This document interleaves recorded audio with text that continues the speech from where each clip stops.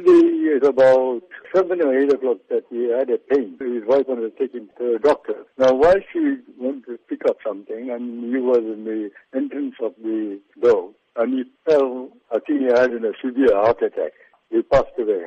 How are the rest of your family coping at this stage? Look, he was my eldest son, and he was 51 years old. You know, as a photographer, when he branched off on his own from the business that I have, he created a terrific impact as a photographer in the country, as image factor. You know, he was known locally in the country, plus overseas. He has created terrific impact in the photo world.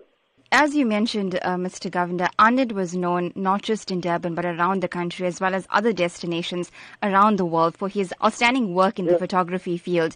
He specifically specialized in wedding photography and that of photography with regards to graduations. Talk to us about the legacy you think he'll leave behind, especially for young aspiring photographers. Now, he was specializing in weddings and graduation. You know, that was his line. He did a lot of commercial work also. He has created a terrific impact in photography in this country. The reason is because he is training from his father, who is another household name in the country. You know, he created the impact. I mean, it's very hard for people that who's going to start as novice, you know, to catch up way that he created.